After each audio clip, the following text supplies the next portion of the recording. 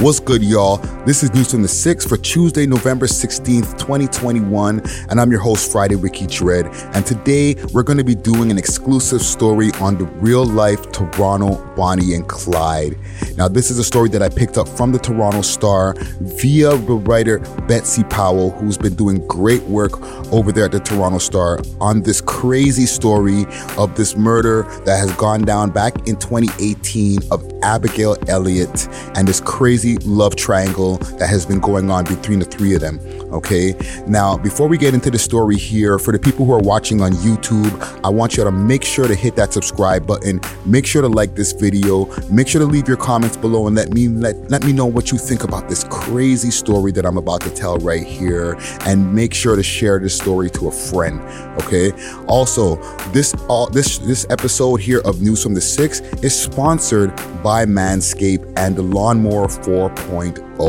Okay, Manscaped, who is the best in men's below-the-waist grooming champions in the world. Manscaped offers precision-engineered tools for your family jewels, and they just launched the 4th-generation trimmer, the Lawnmower 4.0. So join over 4 million men worldwide who trust Manscaped with exclusive offer for you of 20% off and free worldwide shipping when you use the code WeLoveHipHop at manscaped.com.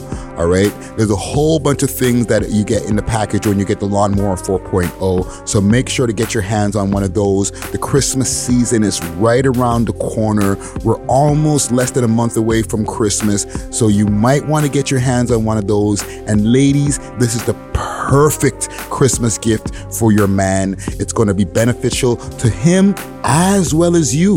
Okay, so make sure to get your hands on the Lawnmower 4.0. You know, it has a guard lengths on that of 1 through 4, so you're not going to get any nicks, you're not going to get any ingrown hairs after. There's a 4000K LED spotlight that goes on and off that helps you for a more precise shave.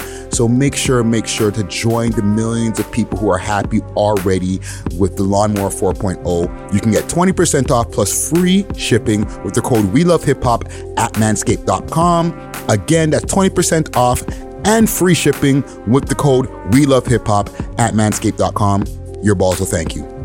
Also, I want to give a big salute to Canopy Deliveries, who are always keeping me nice.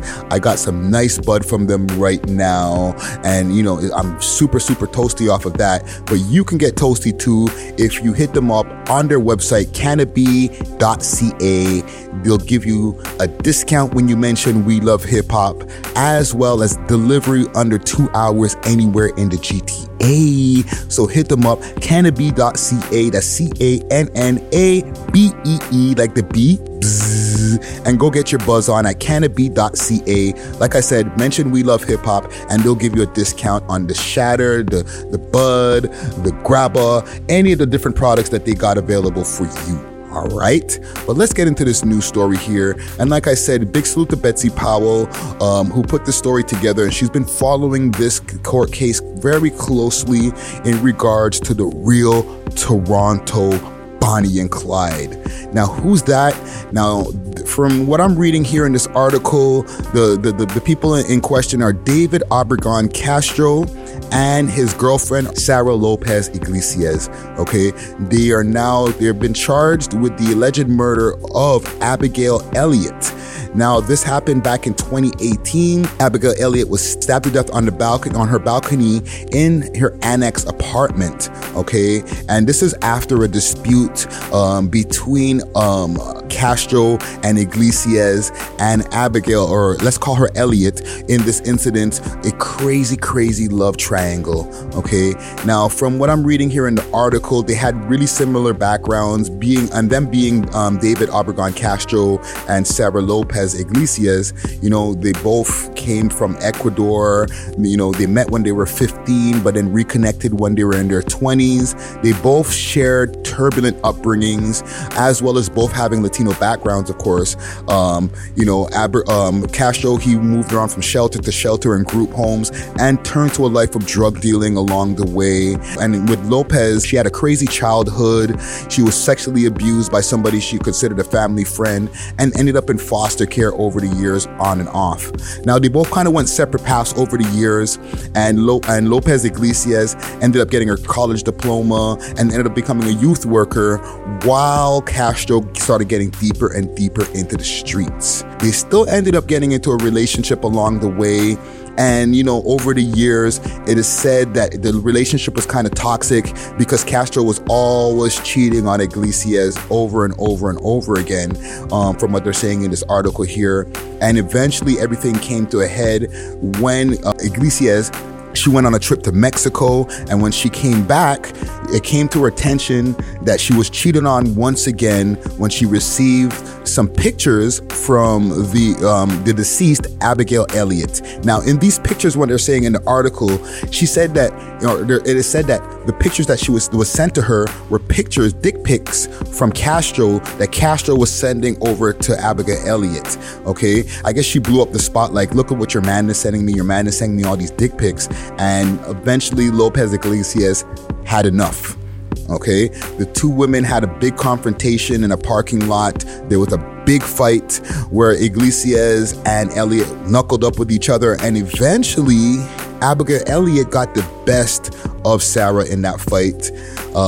She got her chain snatched, and a whole bunch of different things happened in that fight. And here's the crazy thing about this whole story right here. They're saying right now that the accused technically kind of admitted to the murder through a jailhouse letter that they sent to each other. Okay, this is where the love triangle gets a little more crazy. Man is sending letters to his girl, and from those letters, they're trying to say in the courtrooms that he admitted his guilt in those letters by saying, I'm sorry for the wrong things that I've done. Now, let's go a little bit deeper into the story before we even get to that part there, because that's where the things start getting a little bit sticky. It can be a point of contention in court to see whether, they're going to be able to prove Castro guilty, okay, as well as Lopez Iglesias, okay, because they're both on trial for first-degree murder in this case right here.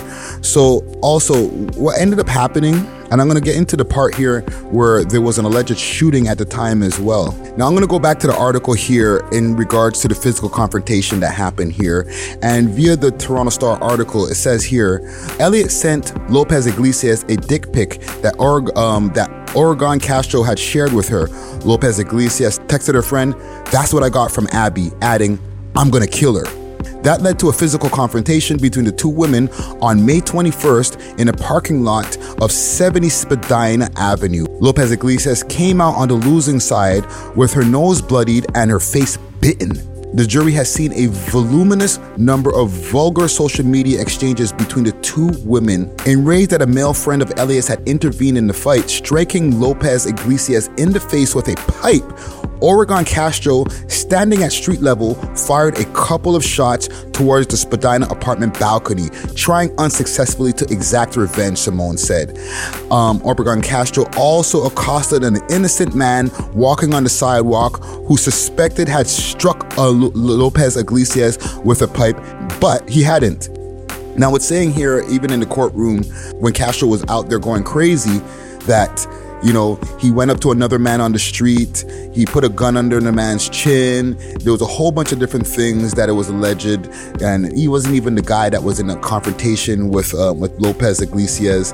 But with that being said, they eventually went back over to Elliott's apartment, they're saying in this article here, and they ended up stabbing her, or they're alleging that, one of the two of them stabbed her on her balcony in her annex apartment.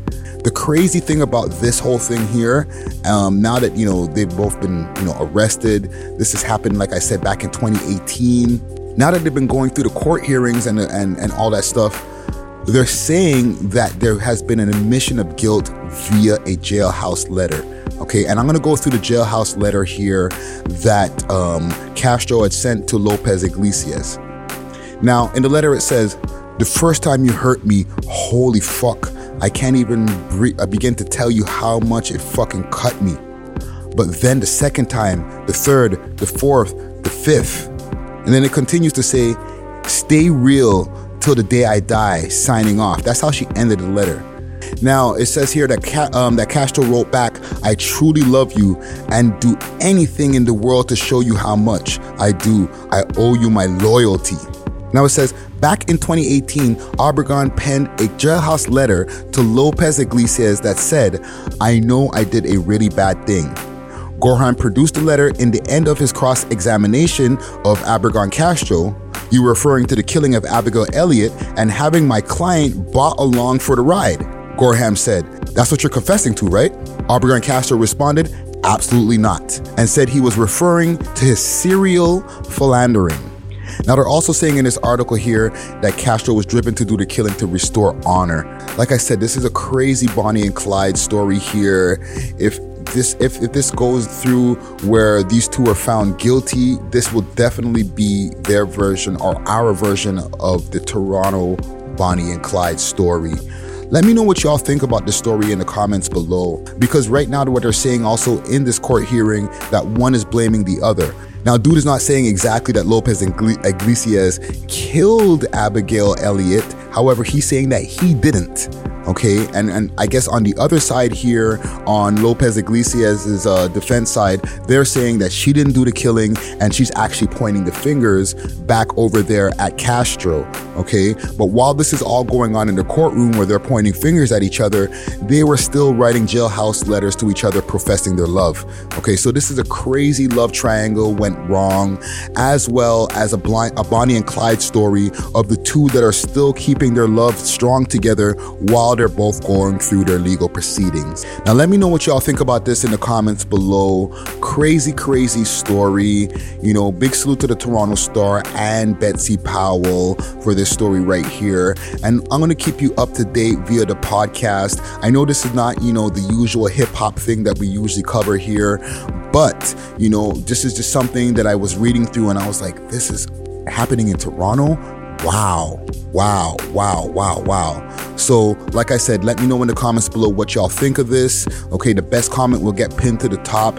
And like I said, we will definitely be keeping you updated on what's going on with this case. Now, for anything else, make sure to hit me on all my social media platforms at Friday Ricky Dread, that's D-R-E-D. You can hit us up on our website, welovehiphop.ca. If you need to book some time in the studio over here to do a podcast, any type of content piece, or if you want to have an event over here, we do a lot of different events over here at the Visionary Arts Center. You can hit us up on our Instagram address, Visionary Arts Center. Okay, that's on Instagram. Make sure to hit us up. We're booking time every month and the days go quick. Okay, so Visionary Arts Center on Instagram. This is News from the 6, where we hit you with that real Toronto shit, and I'm off this. Deuces.